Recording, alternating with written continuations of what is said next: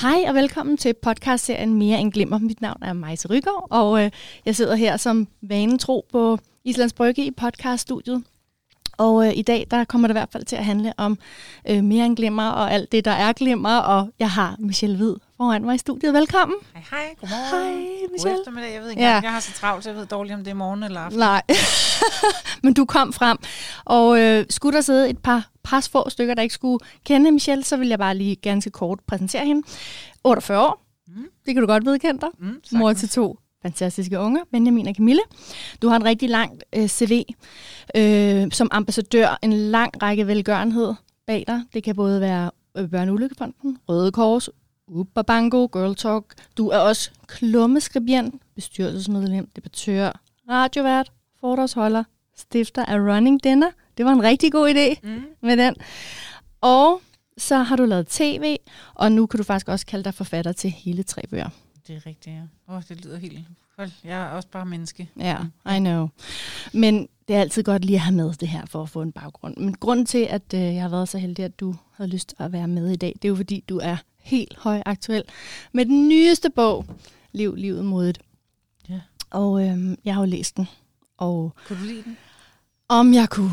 Altså, jeg har jo faktisk læst alle dine bøger, og er vild med dem alle sammen. Denne her, den fik bare låget af min leverpostejspakke af.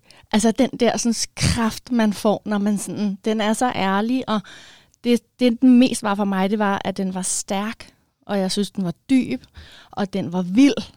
Du er vild. Altså, du er vild. Jeg er vild. På mange punkter. Ja. Så jeg var jo en af de mange, som har tudet og grinet og alle de her ting igennem bogen. Ikke? Og jeg skal læse den igen. Lige nu, der skal den jo... Min mor var helt desperat for, at jeg afleverede den, så snart vi var færdige her, fordi hun ville også Men ved du hvad, det er meget fint. Min mor, hun ringede lige til mig i morges, og så siger hun, jeg har et kort til dig fra en af hendes bekendte, som så også har læst bogen. Og en 80-årig dame. Mor til 5, og nu mormor og farmor, så jeg ved ikke, hvor mange. Ej, mormor hun kun, for det er kun piger, hun har. Ja. En 80-årig dame, som har været så berørt, at hun har sat sig ned og skrevet et brev til mig, som det var vigtigt, at jeg fik. Jeg bliver simpelthen så rørt, når jeg rammer ind i... Og det sidste nye, de sidste par dage, det er, at jeg tror, 10% af anmeldelserne på nettet, på de forskellige platforme, man kan anmelde på, de kommer fra mænd. Ja. Og det havde jeg ikke lige set komme, men jeg synes, altså jeg ved jo godt, at de mænd, der læser den, synes, den er god. Men at få lov at få fat i nogle andre, der ikke kun er en middelaldrende kvinde som mig selv, det er virkelig vildt. Nej, det forstår jeg virkelig godt. Ja. Det modsatte i deres spejl. Hvad siger mændene så? Jamen, jeg tror bare, at de bliver lige så berørt af de ting, du bliver berørt af, og så er der jo bare... Det er lidt svært at sidde og sige med sig selv, men den er jo skideskæg indimellem. Jeg tager jo mega pis på mig selv indimellem. Ja. Og så tror jeg faktisk, at de selvfølgelig læser nogle ting, de ikke kan identificere sig med, fordi de ikke er kvinder. Men så kan de måske forstå den kvinde, de kommunikerer med, eller er tæt på, eller drømmer om at komme tæt på. Hende får de også en større forståelse af. Fordi det kan godt være, at bogen handler om mig, og det er personificeret på, hvad jeg har gjort i mit liv. Ja. Men den handler jo også om dig, og om en, der kommer gående ud på gaden. Den handler jo bare om at være menneske. Ja, det er det. Det er det. Den har i hvert fald fået rigtig, rigtig positiv omtale, og det er jo, du er svært at undgå derude på nettet lige nu. Det er jo helt vildt. Du er simpelthen alle steder. Den er eksploderet i 4 oplæg, eller hvordan er det? Den er i 4 oplæg på en uge. Første oplæg blev udsolgt, før den udkom, og så blev andet oplæg bestilt. Jamen, og så inden det er kommet, er 3. og 4. bestilt. Det, altså, det er også det er ret mindblowing for mig selv. Ja, det forstår jeg godt. Det må være vildt at være i, altså på alle måder. Jeg har også en helt ny følelse af, at alle godt vil have et stykke af mig. Og den skal jeg lige finde ud af, hvordan jeg skal takle. Ja. Og altså, bogen er jo ekstremt ekstrovert. Jeg ligger jo ikke skjult. Altså, jeg fortæller bare alt fuldstændig, som det er. Og når der indimellem har været noget, hvor jeg tænker, okay, det er alligevel vildt, så fortæller jeg også det. Ja. Og min mor, som har læst den, har indimellem sagt, hold kæft, hvor er det sjovt, eller hvor er det voldsomt, eller det skal du ikke sige til nogen. Og så har jeg netop gjort det. Så jeg ved jo godt, at jeg har skrevet en ekstremt ekstrovert bog. Og på grund af den, så synes folk også, at de godt må komme og dele deres vilde historie med mig. Men nu er der allerede 8.000 bøger i omløb. Jeg kan jo ikke gribe 8.000 menneskers historier. Nej. Så jeg er også enormt overvældet, og jeg føler ikke, at jeg kan leve op til min egen... Jeg har sådan set lyst til, når der kommer en, som jeg ikke kender, og fortæller mig noget så vigtigt af den kaliber. Altså folk kommer jo og siger, Jeg har i mange år godt overvejet, om det var det rigtige forhold, jeg var i. Jeg tror faktisk måske, jeg er biseksuel.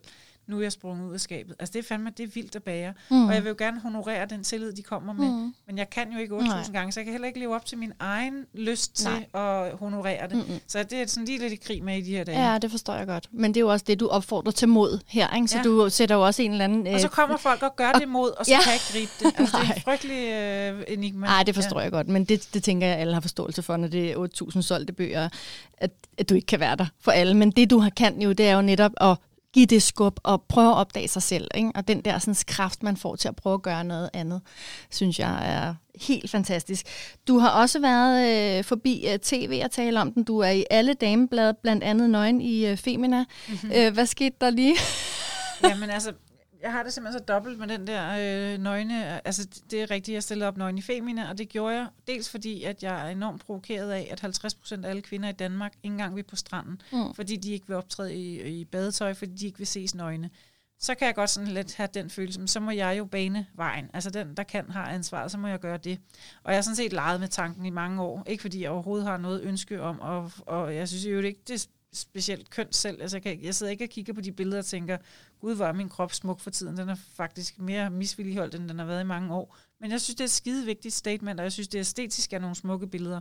Og så var det under corona, der var bare ikke nogen make-up-artister, der var ikke nogen af alle de mennesker, der hjælper en med at se perfekt ud. Så tænker jeg, så går jeg all in, så rærer jeg ikke engang mit hår, så tager jeg bare på stranden, og så kan de skyde nogle billeder. Men jeg er også lidt modstander af overhovedet at sidde og snakke om det her, fordi jeg faktisk gerne vil nedtone. Det er bare en nøgen dag. Ja, det er bare en krop. Du har en, jeg har en, der går nogen forbi ude på gaden lige nu, og de har også en, og det er bare en krop. Så fuck det er nogen, jeg har været i Femina. Ja, jeg var nøgen.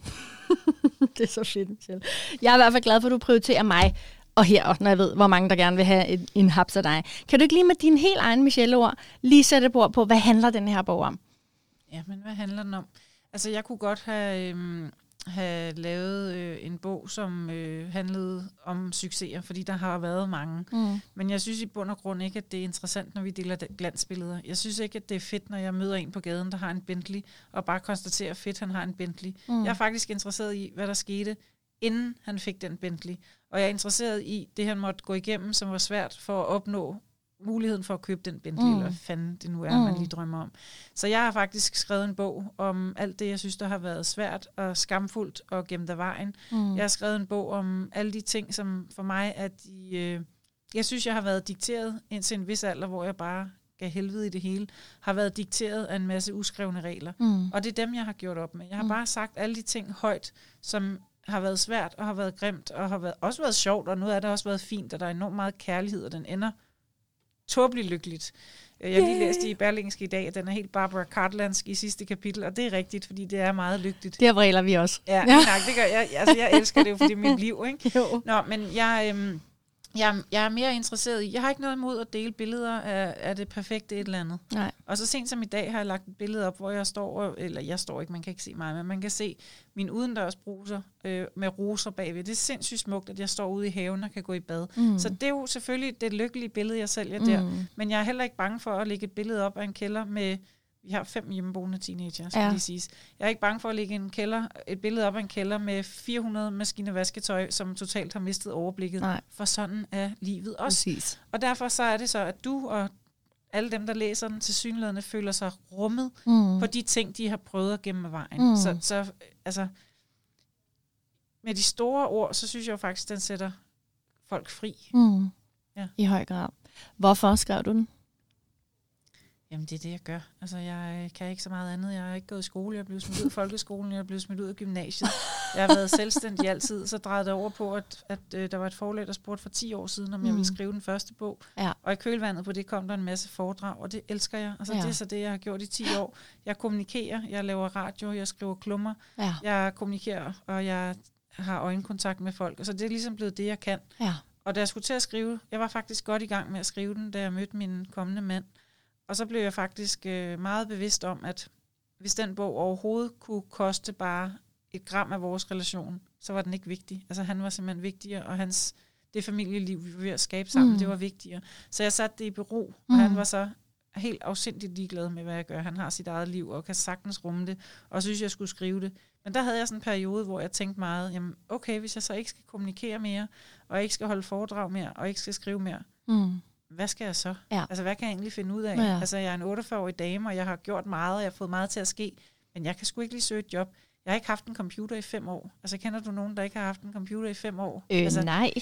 Det var sådan, at jeg skulle skrive bogen, at jeg næsten måtte spørge børnene om hjælp med, hvordan er det nu, man åbner et dokument. Jeg laver alt mit arbejde på min telefon, og har gjort det, siden jeg har været meget syg, så siden jeg var syg. Ikke? Jo. Så jeg sad sådan faktisk og tænkte, hvad kan jeg egentlig finde ud af?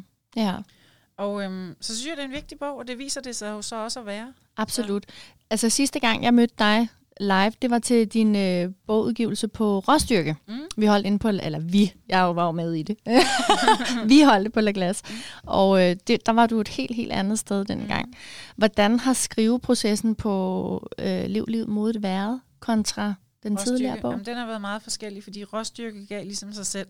Jeg får at vide i september måned for snart 6 år siden, at jeg har en hjernetumor, og der starter bogen. Du har en hjernetumor. Og så gennem operationen, som så går galt, og jeg bliver meget syg, og alle de katastrofer, der kommer i hælene på, hvor jeg skal lære at gå, lære at tale, finde økonomisk fodfæste igen. Altså det var meget, meget hård tid. Så den bog gav ligesom sig selv. Den starter ved hjernetumoren, og den stopper, da jeg sådan nogenlunde står igen. Ja, ikke? Præcis. Jeg kan så også sige, at hvis den bog skulle have været, synes jeg, bedre, så skulle jeg først have skrevet den 1 år senere, for der skete så meget. Efter jeg ikke kunne have set, fra jeg udgav den, blev det faktisk ved med at trække trådet ind i det næste år. Så den bog er på en eller anden måde ikke helt færdig for mig. Det er en meget fin bog, og jeg synes, den er sindssygt vigtig for alle folk, der er alvorligt syge, eller i berøring med alvorlig sygdom. Men den var meget A to Z. Lev livet modigt, den nye, den startede jeg med at skrive for næsten 3 år siden, og så skrev jeg den faktisk i romanform. Så alle historierne, det var ikke en til en det samme, men de historier, der var fælles fra den første manuskript til nu, dem skrev jeg i romanform. Så jeg digtede for eksempel, at det ikke var mig, og at hun havde ikke en storbror, hun havde 2 søstre, og en anden by. Og det gjorde jeg, fordi at når man fortæller sin historie, jeg kan ikke fortælle min historie, uden ufrivilligt at fortælle min storebrors historie. Nej. Når jeg for eksempel for 10 år siden lavede et interview med Politikken om, at jeg havde fundet min biologiske far på internettet. Jeg er født i Australien, og så fandt jeg ham. Så blev min storebror enormt vred, og jeg havde svært ved at forstå det, fordi jeg har ikke brug for det filter. Men når jeg fortalte min historie om, at min biologiske far var i Australien, så fortalte jeg samtidig Marks historie om, at Lars, som vi har boet med hele vores liv, som er vores far, at han ikke var vores biologiske far. Min storebror havde ikke haft noget behov for, at nogle mennesker havde opmærksomhed på det. Så der lærte jeg sådan, når jeg fortæller min historie, så fortæller jeg også indirekte alle mulige andres historier. Og det er en stor beslutning. Og der er nogle episoder i den der bog, hvor at jeg ikke kan fortælle nogle virkelig vigtige historier, uden at det hiver nogle andre mennesker med. Blandt andet mine forældre. Jeg havde et meget, meget sorgfuldt 1,5 år, et års tid efter min sygdom, hvor jeg ikke havde kontakt med mine forældre. Det er på min liste, Michelle, så det er rigtig godt, du tager den. Ja. Jeg kunne ikke gå ind og fortælle den historie på det tidspunkt, fordi jeg vidste, at jeg ville få taletid, men det ville mine forældre ikke. Og så ville de blive meget på min sympati. Det er hende, der har været syg. Det er hende, der har brug for hjælp. Hvor må de forældre være onde? Ja. Men det er jo ikke sandheden. Nej. Mine forældre er ikke onde overhovedet. Eller det er det er vi alle sammen, men ikke mere, end vi alle sammen er. Nej. Nej, for hvad var det, der skete? Det var noget med, at der var simpelthen så meget pres på for jeres familie. Jamen, vi faldt bare omkuld, og altså, der skete bare for meget så hurtigt, så vi ikke kunne nå at synke det. Og min mor er skrækslagen og får ikke sin søvn, og jeg kan ikke gå og sove hele tiden, men får alligevel ikke nok søvn. Og mine forældre er bange for, eller mine børn er bange for at miste deres mor. Og så går jeg økonomisk robundus, og Camille begynder at blive drillet i skolen og bliver mobbet ud af skolen. Og der er bare ild i alle platforme. Ja. Og i det, der snubler vi simpelthen over hinanden. Al den kærlighed, min mor står med, den står... Altså hun vil jo så gerne hjælpe mig, men jeg er også godt klar over, at den hjælp, hun kommer med, den står i vejen for, at jeg kommer til at få mit liv igen. Ja. Altså jeg følte simpelthen, at hun havde overtaget mit liv. Det var hende, der stod og lavede morgenmad til mine børn, for jeg kunne ikke. Præcis. Og når jeg prøvede dem, så tabte jeg ryderne på gulvet og faldt. Og hun blev fuldstændig forfærdet over at se på det. Men man kan ikke lære at gå uden at falde, så hun skulle flytte sig, så jeg kunne lære at gøre det selv. Og i det, der går det galt. Ja. Og på et tidspunkt er vi så såret begge to, så vi simpelthen holder afstand i meget, meget lang tid. Det er enormt sorgfuldt. Ja. Og da jeg så gerne vil fortælle blandt andet den historie, så spørger jeg selvfølgelig mine forældre, som jeg jo er tæt på heldigvis igen. Ja. Der spørger jeg jo dem, hvordan har I det med, at jeg fortæller den her historie? Og så sagde min mor så fint, jamen hvis der er bare én familie, der kan slippe for at gå det igennem, som vi gik igennem, fordi der er en opmærksomhed på det, som vi ikke kendte, altså vi vidste ikke, det kunne ske, så er den bog vigtig, og så skrev jeg det. Og jeg ved også, at der sikkert er nogen, jeg har pisset af i bogen, men så har jeg jo alle talt den holdning, at hvis jeg ikke er gået ind, altså det er ikke som om, jeg er gået ind og skrevet den store, fede, dumme nar, men jeg har skrevet faktuelt, hvad der er sket. Og hvis folk så mellem linjerne læser, hold kæft, en spade, så må de jo have opført sig på en anden måde, hvis de ikke kan lide, og at der står det mellem linjerne. Altså, jeg synes, den er skrevet meget respektfuldt hele vejen rundt. Det har jeg virkelig prøvet. Ja, helt sikkert. Lige for at komme tilbage til den her situation med dine forældre her, kapitlet i bogen hedder Mine forældre er frit fald. Og der nævner du også, at du modtager på et tidspunkt et brev fra din mor, hvor hun skriver det her med, at man kan overkomme alt. At man kan simpelthen spise en elefant, hvis man starter med at skære den ned i bitte små bidder. Og det synes jeg bare var simpelthen så fint. Og også noget, man netop kan give videre til andre familier, for det er jo ganske almindeligt, at der kan være store familiekriser derude. Jeg blev meget rørt, da jeg læste... Jamen, det er et meget fint kapitel. Og så svarer jeg jo tilbage. Det er meget vildt, fordi at i starten kan vi bare slet ikke finde ud af at kommunikere. Og så prøver jeg at række ud efter min mor, og jeg gør det nok ikke hensigtsmæssigt, fordi jeg var ikke et godt sted. Nej. Altså, jeg var syg stadig, ikke? Så er der bare en lang periode, hvor vi ikke taler sammen. Og i den periode, så tænker jeg bare, at når min mor og far endelig er klar, altså, så vil jeg bare smide alt, hvad jeg har i hænderne, og løbe hjem og sige til dem, at jeg elsker dem. Og så sker der det, at jeg bliver genindlagt på Vejle Fjord, fordi jeg skal lære sådan nogle helt basale ting. Jeg skal lære at skrive. Jeg kunne ikke skrive mit eget navn. Vi snakker virkelig low start, ikke? Og mens jeg er der har jeg børnene derhjemme alene, og jeg er på Vejle Fjord, og jeg er egentlig indlagt, men jeg bliver nødt til hver dag, når genoptræningen slutter 4:00, hvor det er meningen, jeg skal gå ind på en stue og sove igennem til næste dag, der bliver jeg nødt til at køre til København for at sørge for, at mine børn får mad, vaske gymnastiktøj, og når jeg er færdig med det, så enten om aftenen kører jeg tilbage til Vejle, så jeg er der igen om morgenen, og ellers så står jeg op tidligt næste morgen og kører til Vejle, så jeg er der, når genoptræningen starter 8:00. Og jeg er i forvejen et mast sted. Det er en meget voldsom tid. Ja, det lyder meget, meget, meget hårdt. Jamen altså, umenneskeligt, hvis jeg skal kigge tilbage på det. Sådan, altså, det var bare noget, jeg gjorde, for det var det, jeg blev nødt til at gøre. Ja. Men midt i det får jeg det her meget, meget fine, kærlighedsfyldte brev fra min mor, hvor der står, at man kan spise en elefant, hvis man skærer den i skiver. Ikke? Ja. Og der ville jeg have troet, hvis du havde spurgt mig dagen før, at jeg bare ville køre ned til mine forældre og græde og falde i min mors favn. Men jeg blev simpelthen så vred. Okay. Jeg blev så vred, og jeg tænkte, I skulle jo være der nu. Altså, I skulle jo være der. Og det kunne de jo ikke vide, for de anede ikke, hvad der var. Jeg havde blokeret dem over alt. Jeg var bare vred. Ja. Og da hun så skriver det, så svarer jeg faktisk på det meget, meget fine brev. Hun skriver, man kan spise en elefant, hvis man skærer den i skiver. Og så skrev jeg bare tilbage, jeg har lige spist en mammut, jeg er ikke så sulten. Og det er enormt sjovt at få løsende midt i en enormt forfærdelig situation. Ikke? Ja. Præcis. Det var jo også en virkelig sød video, du har delt med din mor. Hun havde lavet til dig her. Du har delt ud på dine sociale medier, hvor hun nævner 3 essentielle ting ved dig med dit mod og din handlekraft, og at du er så idérig. Ja, men det var simpelthen så fint. De tog jo virkelig røven på mig inde på Godaften Danmark. Man vidste ikke, de havde talt med hende. Nej.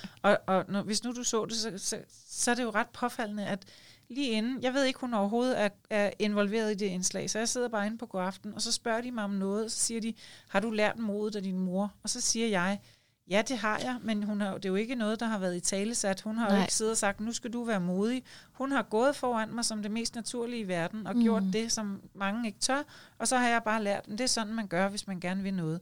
Og så siger jeg som det sidste, jeg siger det, og så siger jeg forstår jo ikke, at I ikke hellere vil snakke med hende, hun er meget sjovere end mig. Og så siger de, men det har vi skam også gjort. Ej, hvor er det fedt. Og så toner min mor frem på skærmen, og så siger hun, ja, jeg kan godt være, at jeg har lært hende noget mod, men det er jo ikke på en italesat måde.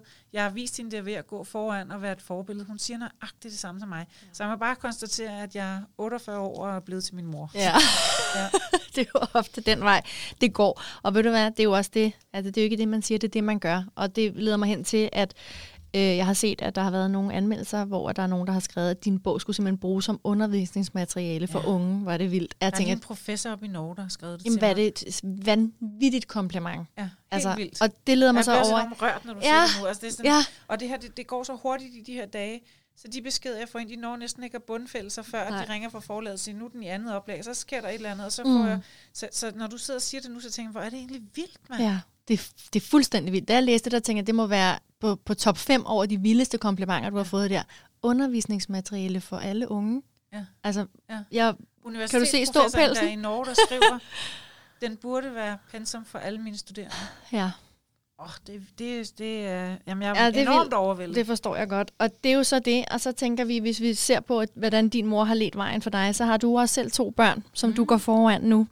Og jeg kunne godt tænke mig... er gået udenom, men jeg har gået foran i mange år. Du har gået foran Benjamin i mange år, ja. Og de er jo også nævnt med stor kærlighed, begge dine skønne unger, hele vejen igennem bogen. Og hvad har du sådan, når du sådan kigger tilbage på din måde at være mor på, både førhen, men også nu, hvad er det, du giver de 2 unger? Jamen, ligesom min mor har gået foran mig, og som det mest naturlige i verden har gået efter det, hun havde lyst til, uanset om folk synes, at man måtte det eller ikke måtte det, så har jeg også bare lært dem, hvis der er noget, jeg gerne vil have, så bider jeg mig fast i det, og så løber jeg den vej.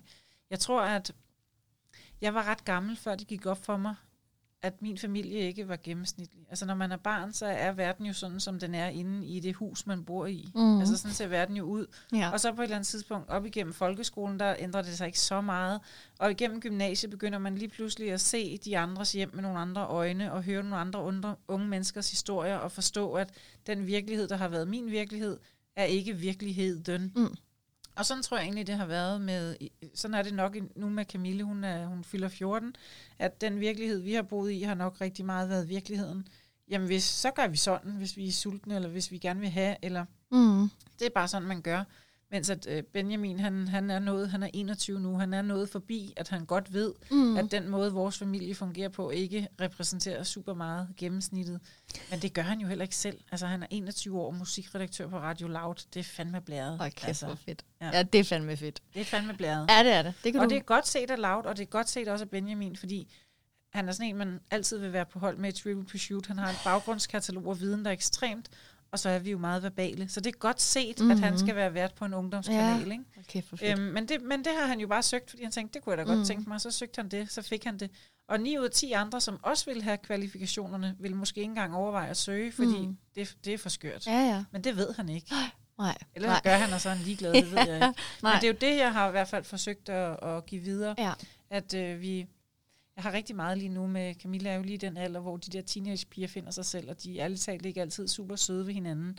Nej. Og jeg har mange snakket med hende om i øjeblikket, at det kan godt være, at der er smadret sjovt et eller andet sted, og de ser sjove ud, de piger, og de er måske et nyk længere fremme end dig, og det er spændende. Men du skal bare holde dig til dem, der gør dig glad. Ja. Du skal bare holde dig til dem, der gør dig glad. Præcis. Ja.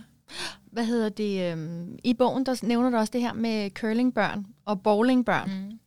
Jamen, de er jo bowlingbørn, ikke? Jo.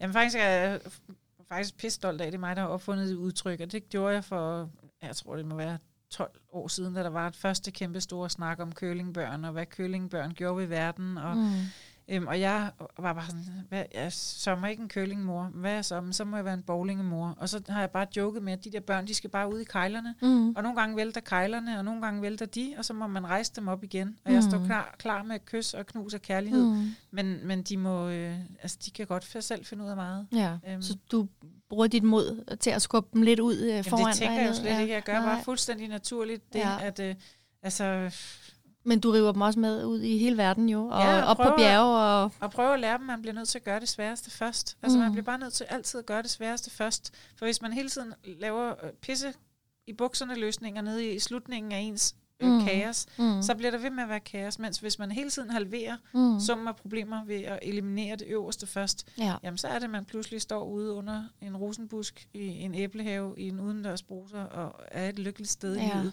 Men det falder altså ikke ned fra himlen. Nej, det kommer ikke altid lige serveret på et sølvfad. Jeg har ikke klokkeblomst spærret inde i en krukke. Nej, det er rigtigt. Det, jeg synes, der er fedt, det er også, at du sådan fremhæver det her med, altså du har truffet nogle valg også i forhold til kærlighed og flyttet sammen med nogle mænd, hvor børnene har været en del af det der hele vejen egentlig, ikke? Og hvilken mor vil du have været, hvis du skulle have tilsidesat dig hele vejen den for deres skyld måske, ikke? Det er også faktisk en ret fin historie. For nogle år siden, så skulle jeg lave et velgørenhedsarrangement, og så skulle jeg finde på et eller andet, vi kunne sælge billetter til, og finde et eller andet indhold, der var fedt.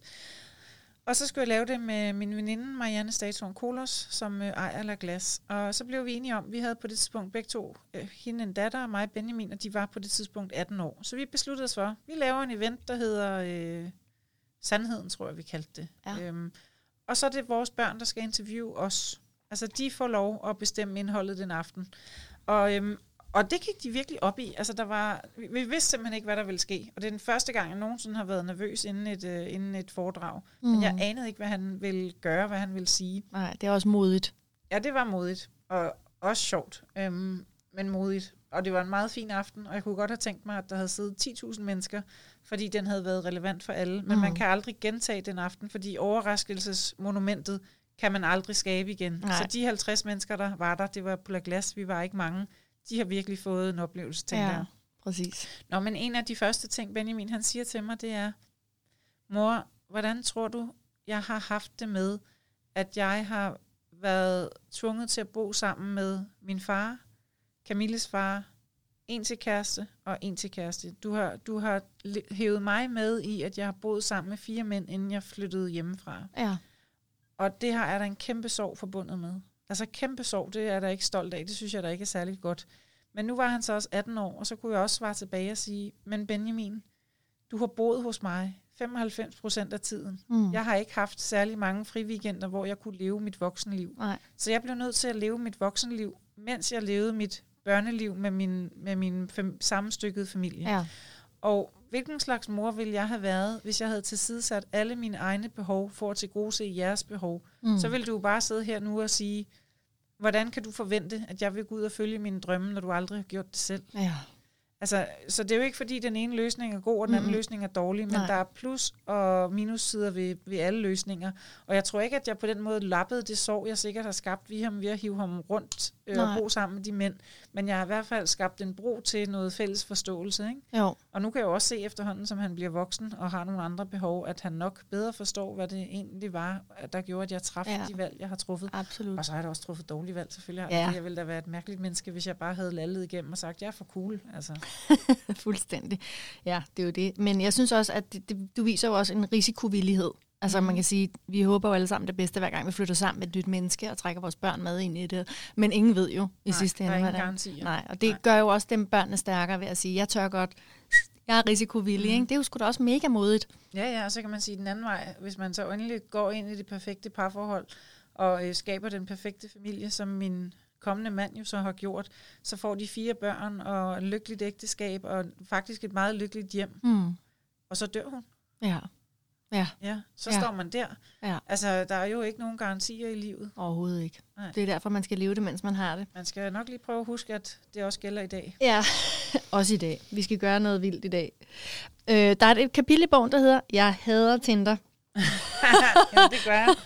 Og her der tager du os igennem flere Tinder-dates, og det er simpelthen alt for de her smukke, veltrænede mænd til typen med hjemmetøfler og flistæp. Hold kæft, hvor jeg skrækgriner, altså. Hvad har du lært om hele den her Tinder-rejse og alle de her meget forskellige som mænd? Der står, jeg hader Tinder, det er jo rigtigt, og det er jo også forkert, fordi at min kommende mand har jeg mødt på Tinder, så det kan jeg jo ikke tillade mig at sige, jeg hader. Jeg elsker Tinder lige for den date. Jeg tror faktisk, at Tinder-konceptet er fuldstændig genial, hvis man har en meget tyndhullet sigte. Ja. Altså, du kan fylde 100.000 mænd ned i, men der skal faktisk kun komme 2 ud, du gider at date med. Og det, jeg ret hurtigt fandt ud af, det var, at jeg kunne præsentere mig selv så fint. Altså, jeg kunne have taget de 3 bedste pressefotos, der er lavet af mig, af Danmarks dygtigste fotografer, efter Danmarks dygtigste make-up-artister havde malet på mig. Ja. Det kunne jeg sagtens have gjort. Og så kunne jeg have skrevet om alle de ting, jeg har præsteret. Og det havde også været rigtigt. Der havde ikke været noget forkert. Men jeg tænkte bare, jeg vil sådan set hellere lægge et hverdagsbillede op, hvor jeg kommer gående med nogle indkøbsposer på en helt almindelig hverdag, for det er det, han kommer til at se mest. Ja. Og hvis det skræmmer 98% af mændene væk, så er de nogle pismyrer, og så skal de skride alligevel. Ja. Så har vi 2% tilbage. Dem kan vi så skræmme væk med noget andet realitet. Altså, det er sådan, det er. Og hvis det skræmmer dem, så må de flytte sig. Og på et eller andet tidspunkt, så kommer der nogle ganske, ganske få mænd ud i den anden ende. Og hvis man tilfældigvis er tiltrukket af dem, og synes, at de kan et eller andet, der tiltaler, så kan man jo gå på en date med dem. Ja. Så jeg vil faktisk sige, at en af mine venner er en tidligere fling fra Facebook eller fra Tinder, og min nuværende mand er også fra Tinder. Så jeg har nogle meget fine, vigtige mennesker i mit liv, som jeg har mødt på Tinder. Ja. Men jeg har også været selektiv ud i det ekstreme. Ja. Og så har jeg især holdt fast i mig selv. Altså alle får jeg tænkt sådan, du er jo fuld af løgn. Altså bare et lille eksempel. Alle de mænd, der skriver, Trine Sofie er den vigtigste i mit liv. Hun er min 7-årige pige, og jeg elsker hende over alt på jorden. Jeg har hende hver anden weekend fra fredag til søndag. Så jeg tænker, du er fuld af løgn. Fordi hvorfor har du kun dit barn 2 dage hver 14. dag, hvis hun betyder alt for dig? Ja. Jeg tror ikke på din troværdighed, og du skal ikke have min. Nej. Så jeg har været sindssygt dygtig til at klippe bullshit af de der beskeder. Ikke? Ja, præcis. Der var en, der skrev til mig i går, at hun havde læst din bog, og var også helt vild med den, og hun skriver, at det, der egentlig havde givet hende, det var faktisk den her sådan, tro på, at hun ville også finde Morten. Ja, men det er der sindssygt mange, der skriver. Hvis vi nogensinde går fra hinanden, så bliver han revet ned fra hylderne. Ja. Ham har jeg solgt godt ind. Ja, det har du. Men han er også fuldstændig fantastisk menneske. Og det er det, vi skal snakke om nu. Nu skal vi nemlig tale om Morten. Ja. Fordi at, det er jo der, du er lige nu. I en kæmpe, lykkelig, kærlig boble, og endelig er det lykkedes at lande. Når jeg sådan følger med og kigger, så jeg får helt kuldegysninger nu igen, så Morten healing for dig, som jeg ser det, og han har også en kæmpe balance. Morten, han er, og det er jo bare, det er der jo ikke noget menneske, der er, men Morten, han kan alt. Ja. Han er enke. Han er enke og har 4 børn, og på 20, 18, 18 og 14, og jeg så har så på 13 og 21, og ham den 21-årige flyttet hjemmefra, og Camille bor stadig hjemme, så vi bor nu sammen i Gentofte med 5 unger under samme tag. Og det kunne man godt forestille sig også var en super sprængfarlig cocktail, og jeg har slået mig til pindebranden af at prøve at sammenbringe familier, og jeg har formøblet kærlighed på børn, der ikke kunne med den andens, altså med papforældre. Så jeg ved godt, hvor hæsligt og hvor sårbart og forfærdeligt svært det kan være. Og så bliver jeg bare nødt til at sige, det her, det er bare 99,8% godt, vi har det bare pisse sjovt. Hold kæft, hvor er det fedt. Ja. Så du har aldrig været i tvivl om, vi skulle bringe familien sammen? Nej, jeg har været enormt i tvivl om, hvordan jeg skulle takle min situation med at komme ind i 4 børns liv, der har mistet deres mor, og meget tydeligt ved, at jeg er ikke deres mor, og hvordan jeg skal gøre mig til, at hvis jeg spiller min Claude smart og gør mig umage, så kan jeg blive til deres Michelle. Ja. Og det tror jeg, at jeg er blevet i den grad, det overhovedet kan lade sig gøre på 1,5 år. Ja. Ej, hvor er det fint. Ja, det er meget fint. Hvor er det godt. Nå, og så er der jo det har jo også været modigt. Det har fandme været modigt. Det er modigt. Og det har været modigt at gå til de børn og sige, prøv at høre, når du ikke har skiftet sengetøj i 14 dage, så vil min naturlige morreaktion være, skift dit sengetøj, dit svin. Men jeg er ikke din mor, og i virkeligheden så rager det ikke mig, så jeg skal botte af. Men det er også for nemt at botte af, og vil du egentlig gerne have, at jeg tager det ansvar og siger til dig, vil du hvad, skift dit sengetøj, svin, eller vil du gerne have, at jeg drejer udenom, og I er 4 forskellige mennesker, så I kan også have det på 4 forskellige måder. Ja. I bliver simpelthen nødt til at komme til mig og fortælle mig, hvor min grænse går. Hvad må jeg blande mig i, og hvad må jeg ikke blande mig i, og hvornår blander jeg mig for meget. Okay. Og det skrev jeg i et brev for, det er vel et halvt års tid siden, fordi jeg netop kunne mærke, at det gik mig på, at jeg hele tiden ikke lige helt vidste, om jeg skulle eller ikke skulle, eller registrerede en, der gik i skole, som havde trængt til et bad, eller hvad fanden det nu var. Og det gør alle teenager jo. Ja, de lugter mange af dem. De skal lige hjælpes til at lære det her. Men hvad må jeg her? Og så skrev jeg det her brev, og så sendte jeg det ud, og jeg vidste ikke til Morten før. Jeg sendte det bare på sådan en familietråd, myretutråden hedder den, hvor alle myrerne er. Og så holdt jeg simpelthen vejret. Og så i løbet af 1,5 minut, så havde alle 4 børn skrevet, du må alt. Vi er så glade for, at du er her. Ej. Så. Okay, det er håbløst lykkeligt, og jeg har lige læst i dag i Berlingske min fantastiske 4-stjernede anmeldelse, at hun synes, at sidste kapitel er rent Barbara Cartland. Jamen, jeg kunne ikke have skrevet det anderledes, fordi det er. Ja. Jamen, det er så vildt. Og nu skal I, Morten har jo simpelthen friet i Skagen, for det ikke kunne være mere romantisk. Det vidste jeg, han ville allerede, da jeg havde kendt ham i 24 timer. Der vidste jeg, at vi skulle giftes. Hvordan vidste du det? Jamen, det vidste jeg bare. Altså, jeg har aldrig været så meget på bølgelængde med et andet menneske, og vi kunne nærmest, altså kender du, når man kender nogen så godt, at man ved et øjekast kan tale indforstået med hinanden, det kunne vi allerede efter 1,5 time. Vi kunne kigge på hinanden, og så være smadret og grin og vide, hvad den anden tænkte. Altså, vi har bare været connected. Altså, jeg tror jo, vi er snittet ud af den samme pind. Og han er jo så mit mandlige modstykke, så hvor jeg altid har fået at vide, jeg fyldte for meget, jeg grinede for højt, jeg var for meget, jeg skulle rette ind, jamen så har han jo været den mandlige pendant til det. Så ligegyldigt hvor vildt jeg har gjort et eller andet, jamen, så har Morten gjort det vildere. Han har en større karriere end mig, han har flere børn end mig, han tjener flere penge end mig, han bor større end mig, han er bedre til at lave mad end mig, han kan 5 sprog. Altså ligegyldigt hvad vi tager for en parameter, så synes jeg, han shiner over mig. Ja. Og det gør det enormt trygt i den konstellation, der kan være i en maskulin, feminin konstellation. Ja. Så jeg skal aldrig nogensinde tænke over, at jeg er for meget, fordi han opdager det ikke engang. Nej. Hold kæft, hvor er det smukt. Ja, det er meget fedt. Fint. Hvor er det bare dejligt. Og jeg læste jo også i bogen, at I har sådan nogle kus-samtaler. Og det er så sjovt. Ja, det skal vi altså lige høre om. Hvad er det for noget? Ja, men vi afholder kus- og nos-samtaler. Jeg er til kus-samtale, det er kommende kone-udviklingssamtale, som så efterhånden bliver til kone-udviklingssamtale. Og han er til nos-samtale, som er nærvær- og omsorgssamtale. Yes. Og de er bygget op ligesom en samtale, man har med når man er til mus-samtale. Så snakker man om, vi har det en gang i kvartalet, vi er ude at spise, det er pisse sjovt og sindssygt vanvittigt useriøst, men virkelig skægt. Men har også en vigtig funktion. Altså det er ikke bare fis og ballade. Man taler om, hvad har jeg gjort godt de sidste par måneder? Hvad er du glad for? Hvad er du mindre glad for? Hvad kunne jeg gøre bedre? Mangler du noget for mig? Hvad drømmer du om? Altså, så vi rent faktisk gennemtaler hele vores relation begge veje i løbet af de her 2 samtaler. Okay. Og det er bare meget, meget fint og meget, meget sjovt. Og til den første samtale, jeg har jo aldrig været i en virksomhed. Jeg har jo altid været selvstændig. Så jeg har aldrig været til en mus-samtale. Så da han inviterede mig til kus-samtale, så blev jeg jo nødt til at bede ham om at fortælle, jeg ved godt, hvad det er, men jeg ved faktisk ikke, hvordan det fungerer. Jeg ved ikke, hvad det er, jeg skal svare på. Nej. Og så kommer vi til den der med, er der noget, du gerne vil holde op med? Så siger han, er der noget, du gerne vil holde op med? Så er der noget, jeg gerne vil holde op med. Jeg er ikke sikker på, at jeg lige forstår spørgsmålet. Og så siger han, jamen nu kommer jeg med et eksempel på, noget du kunne holde op med. Og så det er jo ikke det, du skal tage, men jeg giver dig bare et eksempel på noget, du kunne sige, det vil jeg gerne holde op med. Jeg tænker, nu siger han et eller andet, jeg skal holde op med, og ja, du ved, et eller andet. Jeg tænkte, nu kommer der noget forfærdeligt. Og så sagde han, du kunne jo for eksempel sige, jeg vil holde op med at kaste koldt vand på Morten, når han er i bad. Og jeg var sådan, det vil jeg da overhovedet ikke holde op med. Nej, men det var også bare et eksempel. Så det gør jeg så stadig, kaster koldt vand på ham. Det er sjovt. I leger meget? Ja, vi leger meget. Ja. Indre legebørn, begge 2. Hvad hedder det? Vil du dele nogle af jeres drømme?